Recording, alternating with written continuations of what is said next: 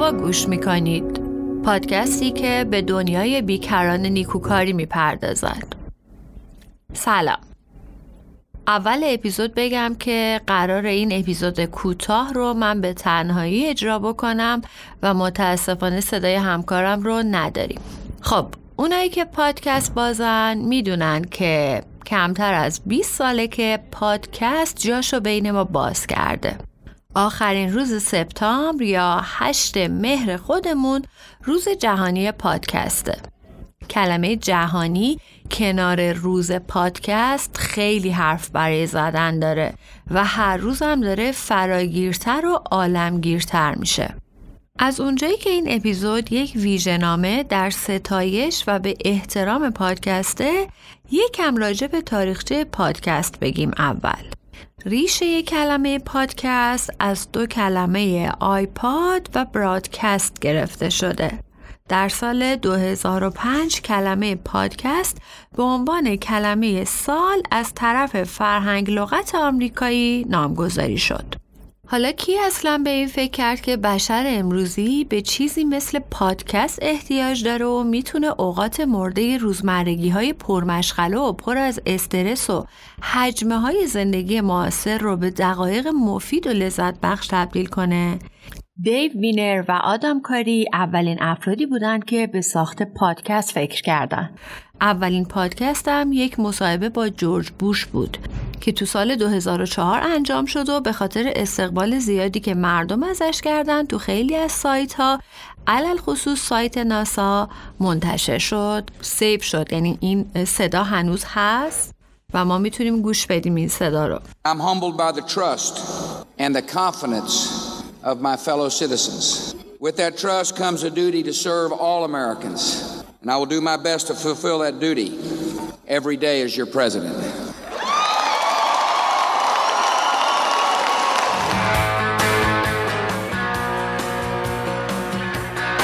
بعد از اون بود که اپل یه اپ به منوی گوشیاش اضافه کرد و با این کارش کمک بزرگی به فراگیری و گسترش پادکست کرد. در اوایل سال 2005 خیلی از تولید کنندگان به صورت رسمی کارشون رو شروع کردن. تو همون سال هم اولین مراسم جوایز پادکست های برتر به انتخاب مردم برگزار شد. اما اگر بخوایم در مورد پادکست در ایران براتون حرف بزنیم، باید از جادی حرف بزنیم و رادیو گیکش. سال 2012 یا 1390 اولین قسمت رادیو گیک منتشر شد. سلام، جادی هستم از رادیو گیک شماره اول. یه رادیو بعد از لینوکس اف ام، بعد از آزاد باند مشهور به اتوبان، رادیو گیک برای رقابت باشون. حالا بعدا میبینیم چیکار میکنیم ستایی با هم. شاید یه رادیو شدیم، کسی چه میدونه. بعدش با شیفتگان و جانبرکفان و دلبرکفان چهرازی روبرو شدیم که اوجش هم تو سالهای 91 و 92 بود.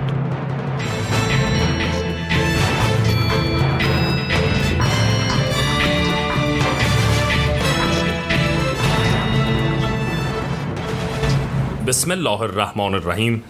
خب الحمدلله که این چیز تموم شد، شادی و نشاط مجدد به قلوب مؤمنین برگشت. انشالله که همیشه شیرینکام و سیاسی و زرنج باشه. بعد از اونم که نیازی به گفتن نداره که مایک افتاد دست علی بندری و با چنل بیش پادکست ایران رو قبضه کرد.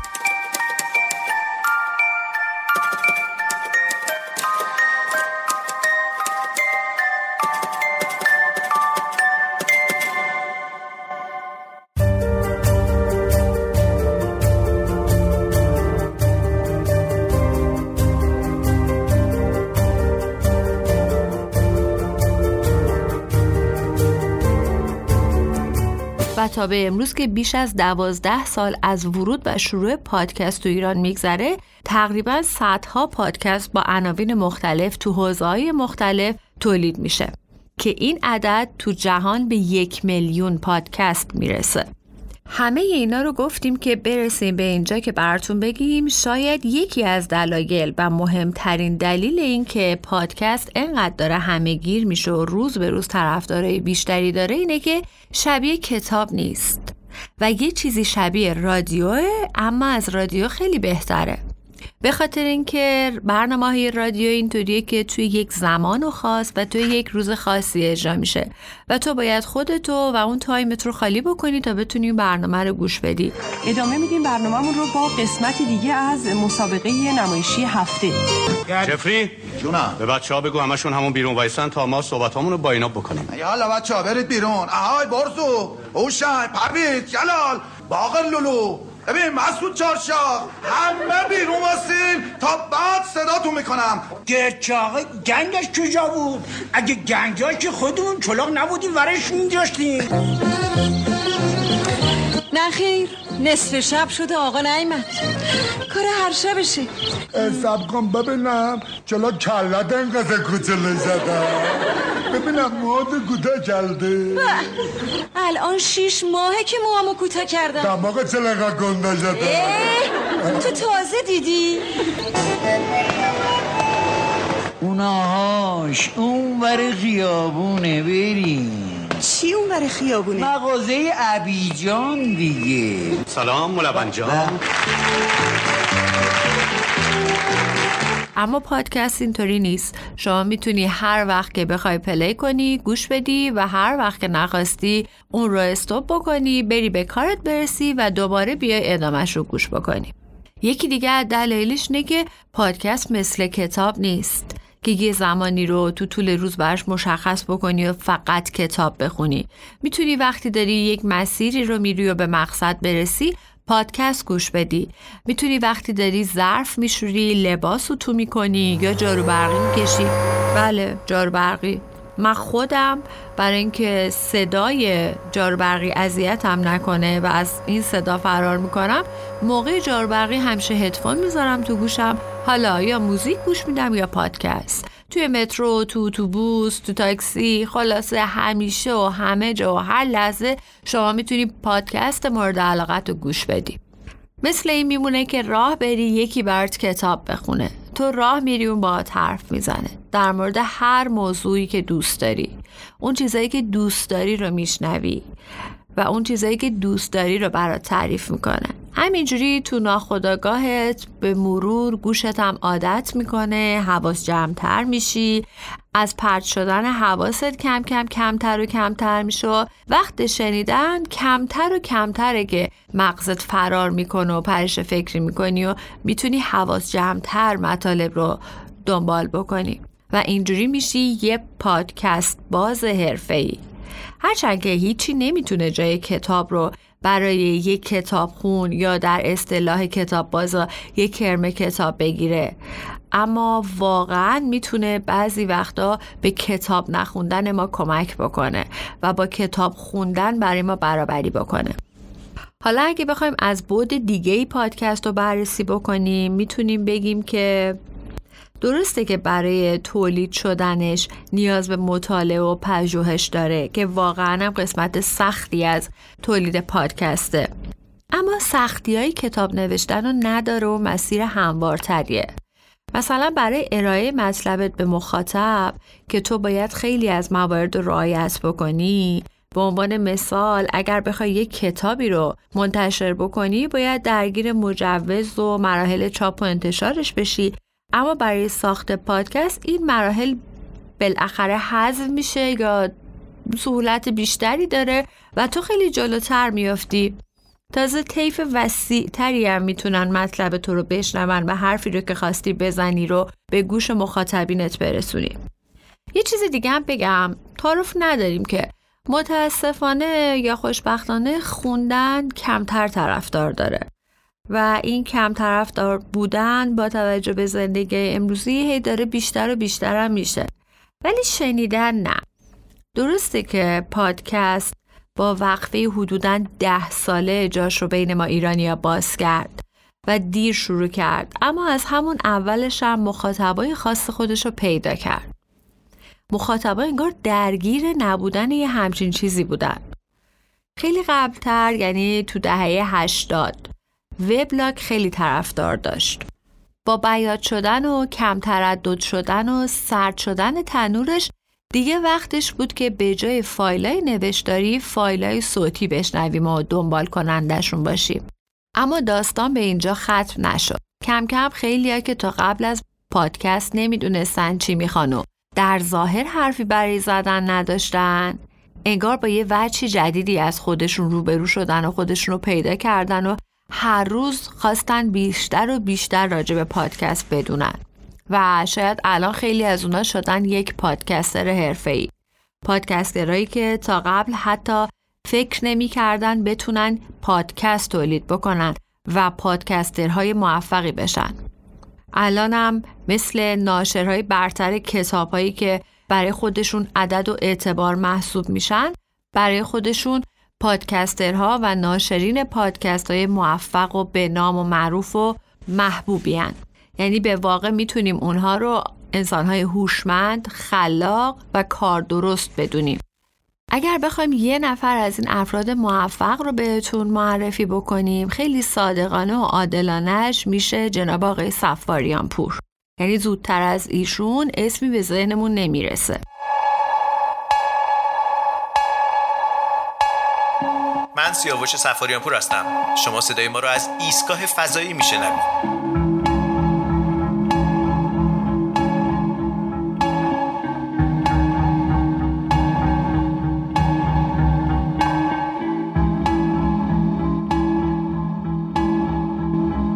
پدر معنوی پادکست ایران.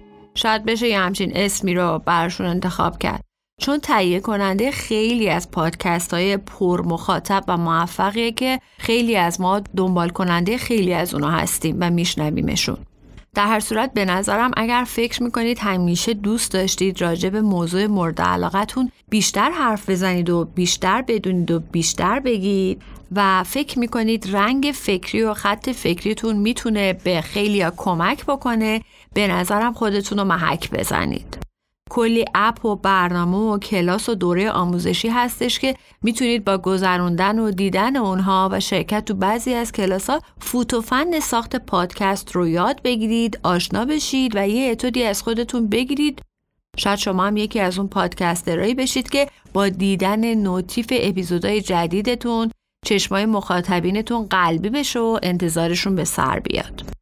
جهان شمول بودن پادکست از اینجایی مشهوده که تقریبا تو هر موضوعی پادکست داریم.